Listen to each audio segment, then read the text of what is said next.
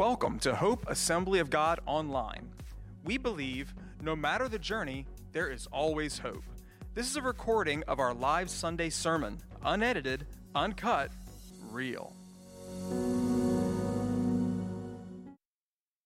This morning is, I don't know, this might be the last in the series of the toolbox. I don't know yet. But I want to speak about a word called rest. Rest. Now, rest incorporates the physical aspect of rest because we need it. God built that into his plan. He didn't need the Sabbath rest. God didn't lose any of his power when he created everything. You realize that, right? Whatever the greatest miracle is in the Bible, let's just say, I'll just throw out the parting of the Red Sea. God didn't part the Red Sea and then say, I am exhausted. I need a break. The reason God established a Sabbath is not because he needed a break, but he understood we would need a break. And if we didn't take a break, we would break. And I see a lot of times, and sometimes I fall into this myself, that we live such hectic and complicated lives with so much going on sometimes that we live our lives unfortunately exhausted all of the time. God has something better in store for you than just exhaustion, just barely making it through. There's a physical aspect to rest. What I want to spend most of the time, though, is on the spiritual aspect of rest. Because if the spiritual aspect of rest is in proper place, then everything else in life will take care of itself. And here's how this works. If you don't keep the Sabbath, then you're not going to have time to do everything that you think you should do. If you do keep the Sabbath, somehow God works things out. When we put God first, we begin to realize, well, not everything else is as important as we thought it was, but the more we elevate our activity above God and his commandments, then the busier and more hectic and more crazy our life is. Now, there are times in our life that are just busy. I totally get that. But there are times in our life, and crisis brings that. I totally get that. But there are times where we need to learn to just rest physically and spiritually. I love my cell phone. I hate to admit how much I love my cell phone. I have it here with me today. And the reason I have it up on the pulpit is because I set a timer for my sermon. So you should also love my cell phone today. I love the people that I can connect to. I love to have the tasks in there so I don't have to remember. Some of you know this about me. Some of you don't. But I love to take selfies of myself and then send them to people. Probably most of the people in the church that get my sense of humor have a picture of me somewhere on their phone because I just thought it was funny. And I would sit in my office and think of somebody, and I thought, wonder if they have my picture. And if I thought that they didn't, I would take a selfie and just send it to them. And I'm hoping they're laughing, like with me and not at me, but I don't know what they do with that gift from there. They are now the stewards of that selfie. We'll sit in meetings. I don't know if I've ever done this to Carl or not, but we're sometimes in meetings together, and sometimes the meetings run long. We talk about, yeah, you know, right? We talk about in preaching, land the plane. Land the plane. And you can see it, and hopefully there'll be a progression in my sermon today that you get, I'm getting ready to about land the plane. I was in a meeting this week. It was already a 2-hour meeting, Zoom meeting. And the facilitator was landing it, and then they took off again. So Dora was at home, I was in my office, and I sent her a message. This isn't serious, okay? Please come to my office and shoot me.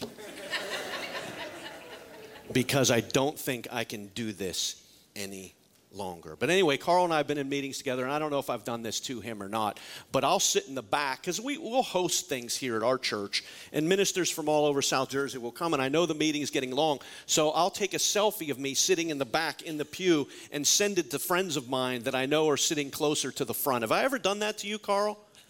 I'm going to.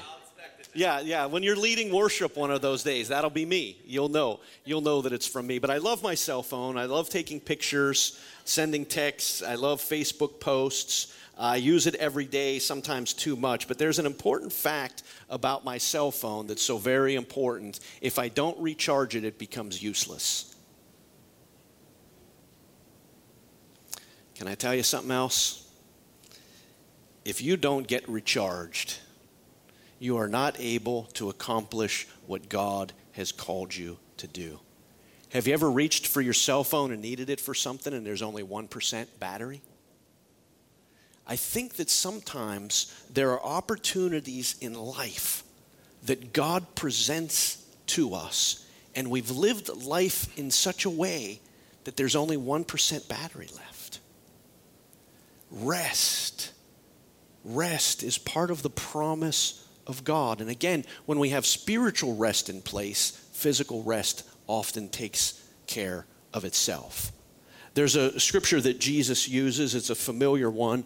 Part of it is behind us. And he says this, "Come to me, all you who are weary and burdened, and I will give you" what? "Take my yoke." And again, that "my" there is a contrast word, which I'll explain, "upon you, and learn from me, for I," again, there's a contrast taking place here, "am gentle and humble in heart, and you will find rest for your," does anybody know the rest of it? Souls. Jesus understood that when we have rest in our souls, then everything else will take care of itself. "For my yoke is easy and my burden is," okay? I think it's possible that if we live our lives like this, because of the stress and everything that's going on around us, we might have missed something along the way. Okay? Now, are there times in life where we're particularly going through a difficult time? Yes. I've gone through stresses and pressure here with things that have happened years ago, decades ago now, that were so stressful that I literally found myself hunched over. And for that time period, that's the way it was. But God gave me strength through all of that, and I'm learning to find my rest in Him. I want to look at this passage in particular because we can live our lives depleted, discouraged, diminished, in a word, exhausted, instead of rested and at rest. Now, rest doesn't mean sleeping all day, although it includes sleep. Rest means this: we work hard, we do the best we can, and then we relax, knowing that God can do what we can't. Now, for some today, you have to find that point, because you haven't been able to find the point of, I've done all I can do. You live life in, I've got to do more, I've got to do more, I've got to do more. God created in 6 days, and on the seventh day, He rested. If God can rest, you can rest. But you have to find that point that pierces perfectionism to be able to say, I've done the best I can, and I have to let God do what I can't. Rest means I can't do everything, therefore I shouldn't do everything. Rest means I need a break or I will break. That's what rest is. I wanted to examine this thought today by suggesting 3 mistakes that we can make and then offering hope through Jesus Christ. There's 3 mistakes we can make in these 3 scriptures that I read for you today. We can look in the wrong place for rest. We can try to find rest, but we learn from the wrong people. And thirdly, we lean on the wrong partner. So we look in the wrong place, we learn from the wrong people, we lean on the wrong partner. So let's take a look at, first of all, and I'm going to turn it into a positive, looking in the right place. Looking in the right place. There are 2 ways that people try to find rest for their souls, because every soul is restless until Jesus fills that gap there. That's a little take on Augustine, not a very good one, but he does go back that far. All of us are looking for rest, and people try to find rest in different ways. The first way that I'm going to mention today is through religion.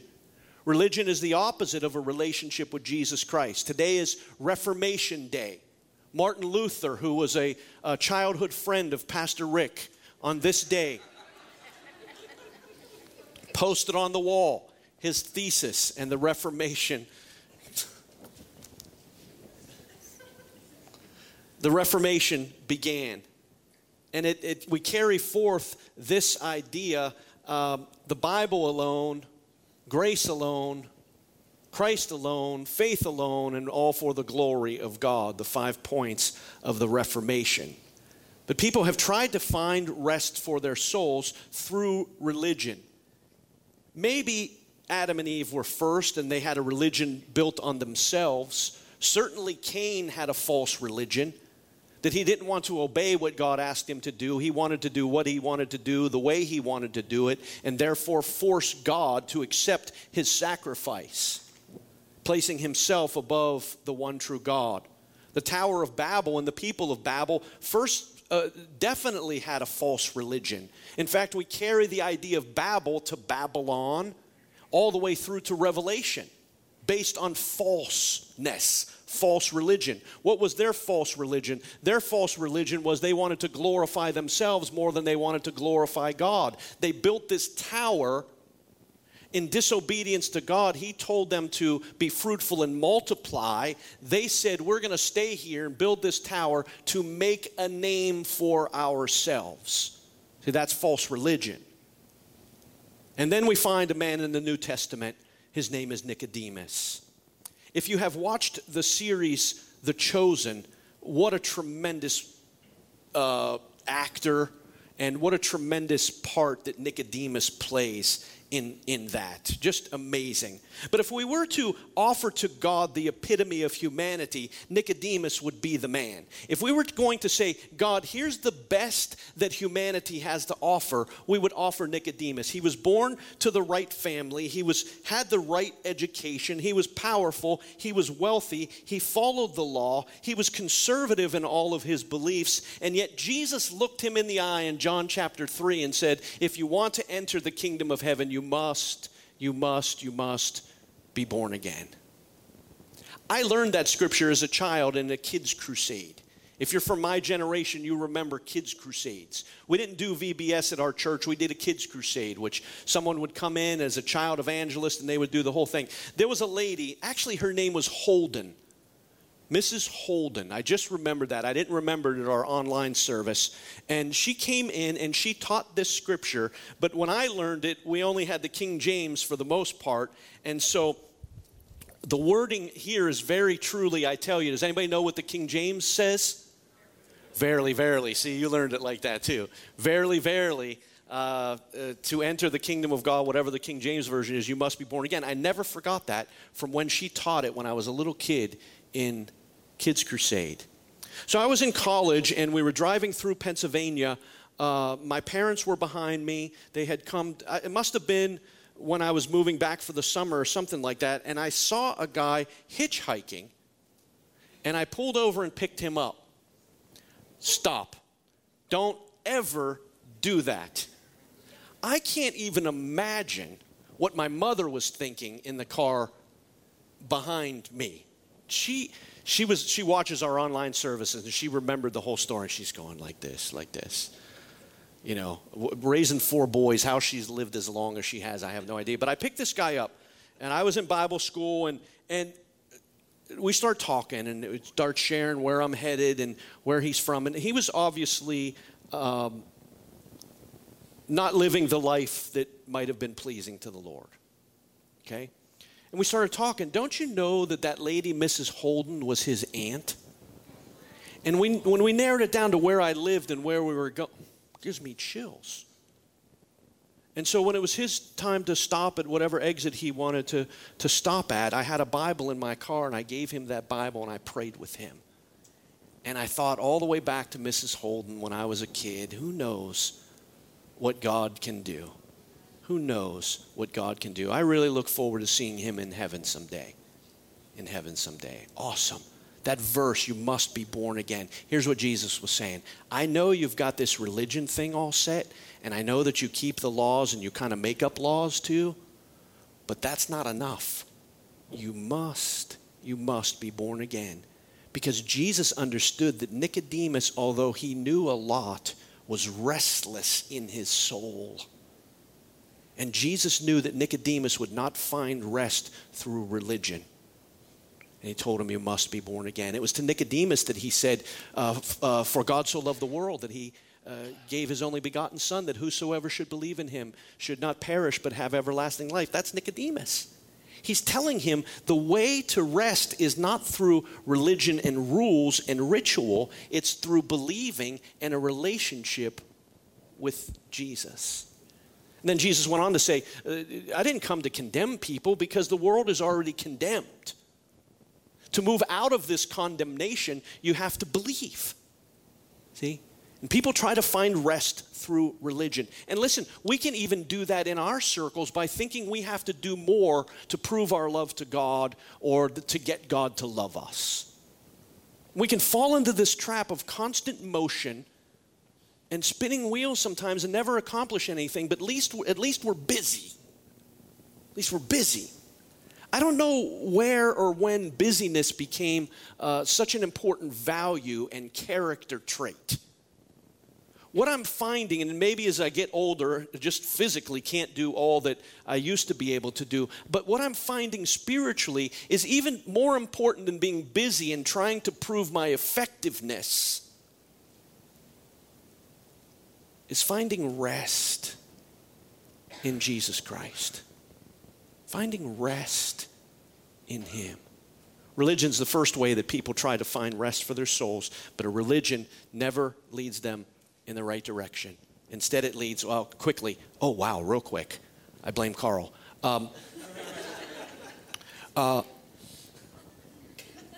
Religion can lead to two things: pride, thinking we've made it, or despair, thinking we'll never make it. That's why religion never works. Number two, under the first part, looking in the wrong place, is relationships. If we now go to John chapter 4, Nicodemus was the epitome of humanity. John chapter 4, the Samaritan woman was at the other end of it.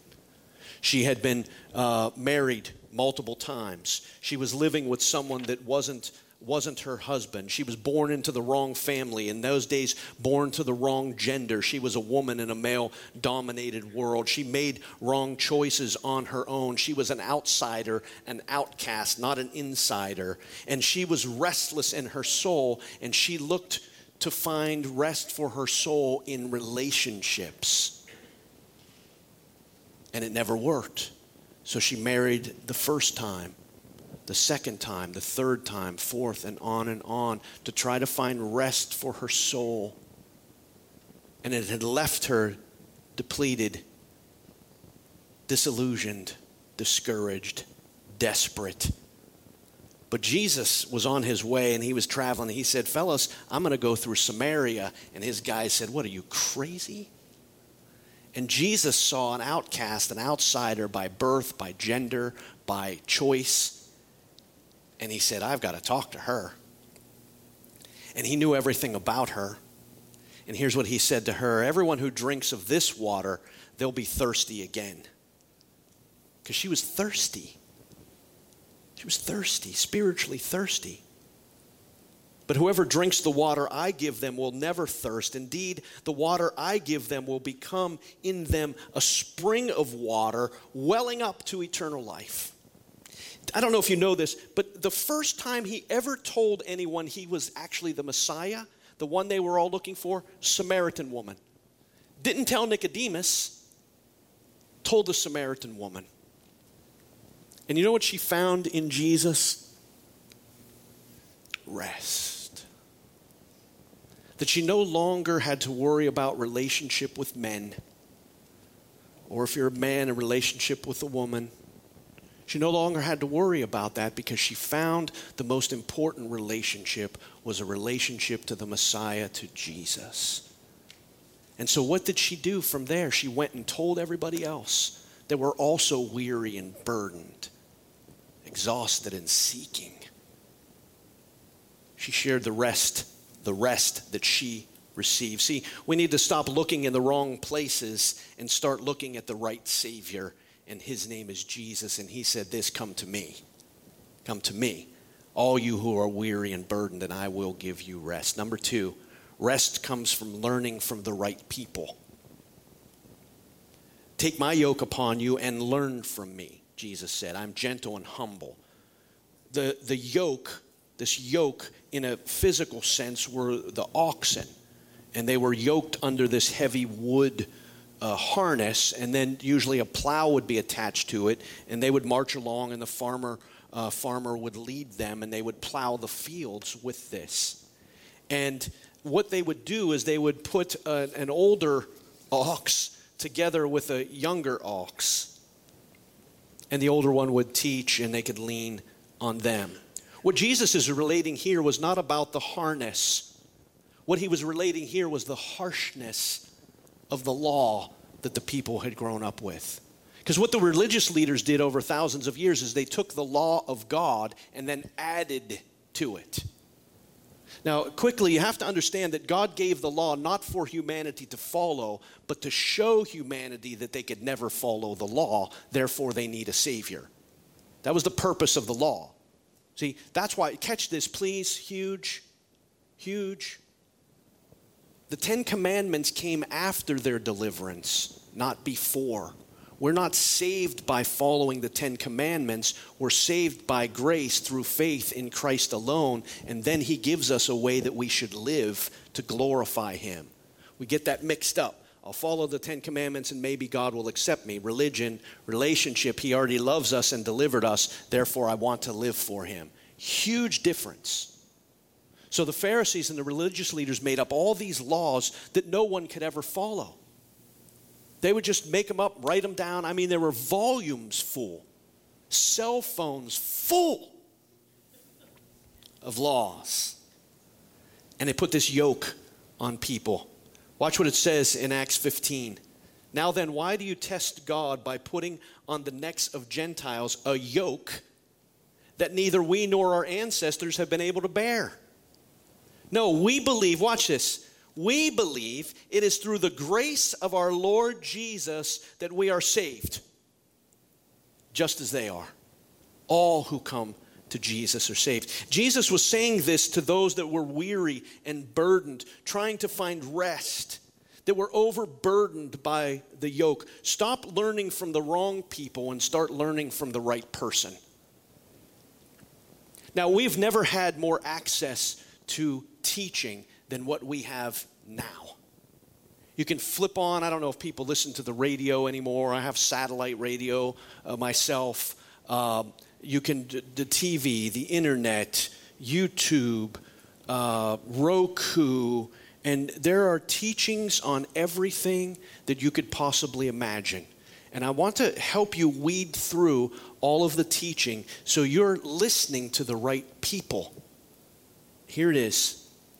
Are they teaching the Word of God above all else?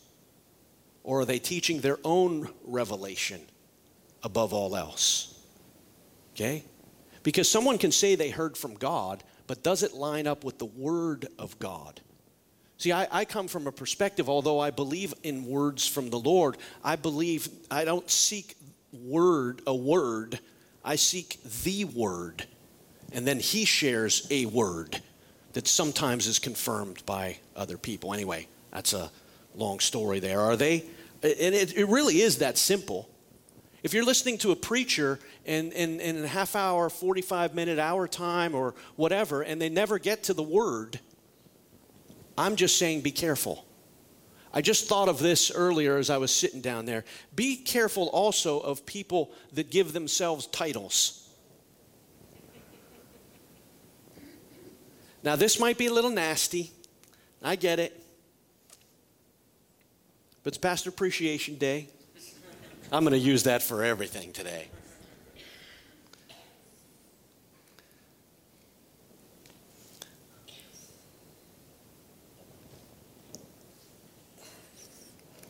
I'm an apostle. I'm a prophet. I'm a this. I'm a that. 55 years of life, I've never heard anybody say I'm a servant. Other than Paul, Jesus. Jesus said, I didn't come to be served, I came to serve. Be careful of those that give themselves a title. Sometimes the title fits, and I get that. And other people help with that. But anybody that gives themselves a title, please be very careful of. Are they lifting up Jesus or are they lifting up themselves? If they're giving themselves titles, there's a good chance that there might be other motivation there. Learn from the right people. Can I tell you this as well? Like, that was a rhetorical question if you didn't get that. Like, I wasn't asking your permission. I was going to say it anyhow. But, you know, there are greater and much better preachers out there than I am. And I listen to some of them. They're phenomenal. But, you know, we need to hear from our own pastor. And there's no substitute from hearing from our own pastor who knows us, does life together. They're great, I mean, unbelievable communicators. And I listen to them too, because I want to be nurtured in spirit. But there's a time where you just need somebody that is heard from, hopefully, has heard from God, has chewed it up for just our church. Online, you know, we have people that listen, from outside our region. But I'm just a local pastor at a local church that loves his church, that's so thankful to be here, to minister to the same people week in and week out. And you keep coming hearing me preach week in and week out. But there's a dynamic there that takes place that's not going to happen by flipping through the channels all the time. Sometimes we just need a pastor. We just need that. Be careful who you're listening to. Focus on Jesus. Let the teaching of God's word get into your heart, or else there's no rest for the weary. Number 3, rest comes from leaning on the right person. Leaning on the right person. That's the yoke. We work together in this. As I mentioned, a farmer would yoke an older ox to a younger one. The younger would learn from the older. The older maybe would shoulder most of the burden until the younger one was able to. But be careful if you ever want to find rest. Don't lean on yourself. Doesn't Proverbs teach that? And lean not on your own understanding, right? Don't lean on yourself, your ability, your wisdom, and your knowledge. I've done that through life and ministry. It's exhausting. It's absolutely exhausting. Every emotional turn and turmoil that you could ever live through publicly, I have been through. And most of it was because I was leaning on my own gifts and my own understanding and my own ability and my own knowledge. Pray for me as I'm learning to lean on a better partner, Jesus. Don't lean on your spouse. They're not Jesus. How many know for a fact your spouse is not Jesus? Cowards. You're all cowards. All cowards.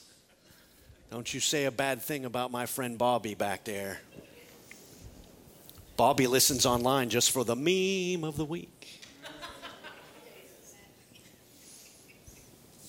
Don't lean on yourself. Don't lean on others. Don't lean on your spouse. Don't lean on me. Lean on Jesus. And I'm going to start to land that plane. If one of our staff is ever preaching and you see me in the back going like this, that means land the plane. The people are ready to get off. They've reached the destination. But they can't do that to me. You see how that works? I'm just teasing. So my dad, a lot of you knew him and you've heard me talk about him, was just a great man of God. He retired at 56 years old. And when I was in my early 20s, and I thought that was old. I'm 55. He retired. And he taught me things like God's word is either true or it's not. And when he was thinking about retiring, I mean, he had more wisdom and understanding than I did. At 20, you think, 56, you only got a couple good years left. He realized he had many years ahead, and he was taking an early retirement, and nothing was guaranteed. But he said to me over a dinner at a restaurant named Longo's where I ordered ravioli. I remember it. That's a fact, really. He said the Bible is either true or it's not. God is either going to provide for our needs or his word isn't true. And if you talk to my mom, she's 90 years old. My dad has passed on. She keeps telling me, now they didn't have a lot of money or anything like that. We weren't wealthy, but we had everything we needed. My mom lives on a limited income. She says, I have more than enough. Because we always ask the brothers, I'm the youngest, do you have everything you need? What do you need? Can we help? The Lord has been so good. I have everything I need. What I found out is she doesn't need as much because she's been so generous through the years. You catch that? The more we're able to give, the less we need. All right, that's a story for another time. But here's a song that was one of my dad's favorites, and I don't usually sing a cappella, but maybe you'll know it. It fits in well, and I'm going to read a poem. Make sure you're leaning on the right partner. We used to sing this song, I'm learning to lean, learning to lean. I'm learning to lean on. Right, see the difference there? I'm finding more power than I've ever dreamed. I'm learning to lean on Jesus. Look, we can look at three things that would lead us to a restless life. We can look in the wrong places. We can look to religion or other relationships. We can learn from the wrong people that aren't pointing us to Jesus. And we can lean on the wrong partner. But when we get all of that in order, see how all these points lead to Jesus? Did you catch that? Who should we follow? Jesus. Who should we listen to? Jesus. Who should be our partner? Jesus. That's when you find rest. That's where at the end of the day you can take a deep breath and say, Lord, maybe I didn't get everything done I wanted to, need to, but I'm just going to rest in you. Lord, I've done the best I can today, and I'm going to leave the rest in your hands. Lord, I don't know what to do. That it seems if I look to the right, that's not right. The left, that's not going to work. Forward, backward, none of that's going to work. I don't know, but you know. And I just need your help. And we can literally and figuratively lower our shoulders and say, you know, it's good to be at rest. He gives us rest at salvation. He gives us rest through the sanctification process, and we will be at rest when we are glorified for all eternity because of Jesus Christ. Listen to this poem from Phil Simmons. Rest is not lying in soft beds of ease, free from all labor with no one to please. Rest is not quitting, no burden to bear. Rest is reclining in heart on his care. Rest can be found in trouble and pain when dark clouds are gathered and threatening rain. Rest is relief found in life's darkest hour, to know he is with us and we are held by his power. Rest is not found in fulfilling our dreams. Dreams often vanish, hopes lost, so it seems. Rest is the promise our Lord made to all who faithfully trust him, refusing to fall. There remains a sweet rest for the people of grace who enter that rest while seeking his face. This life so uncertain can never destroy the rest that is found when his will we enjoy. Rest is secured, the hour of believing. Today you may enter his will now receiving. His yoke now is easy. The burden is light. He draws near to comfort and steady your plight. Rest comes the moment you answer his call. Depend on him fully, no worry at all. Rest settles the mind, anxiety none. With love now abiding, the victory is won. And all God's people said, amen. Let's stand together.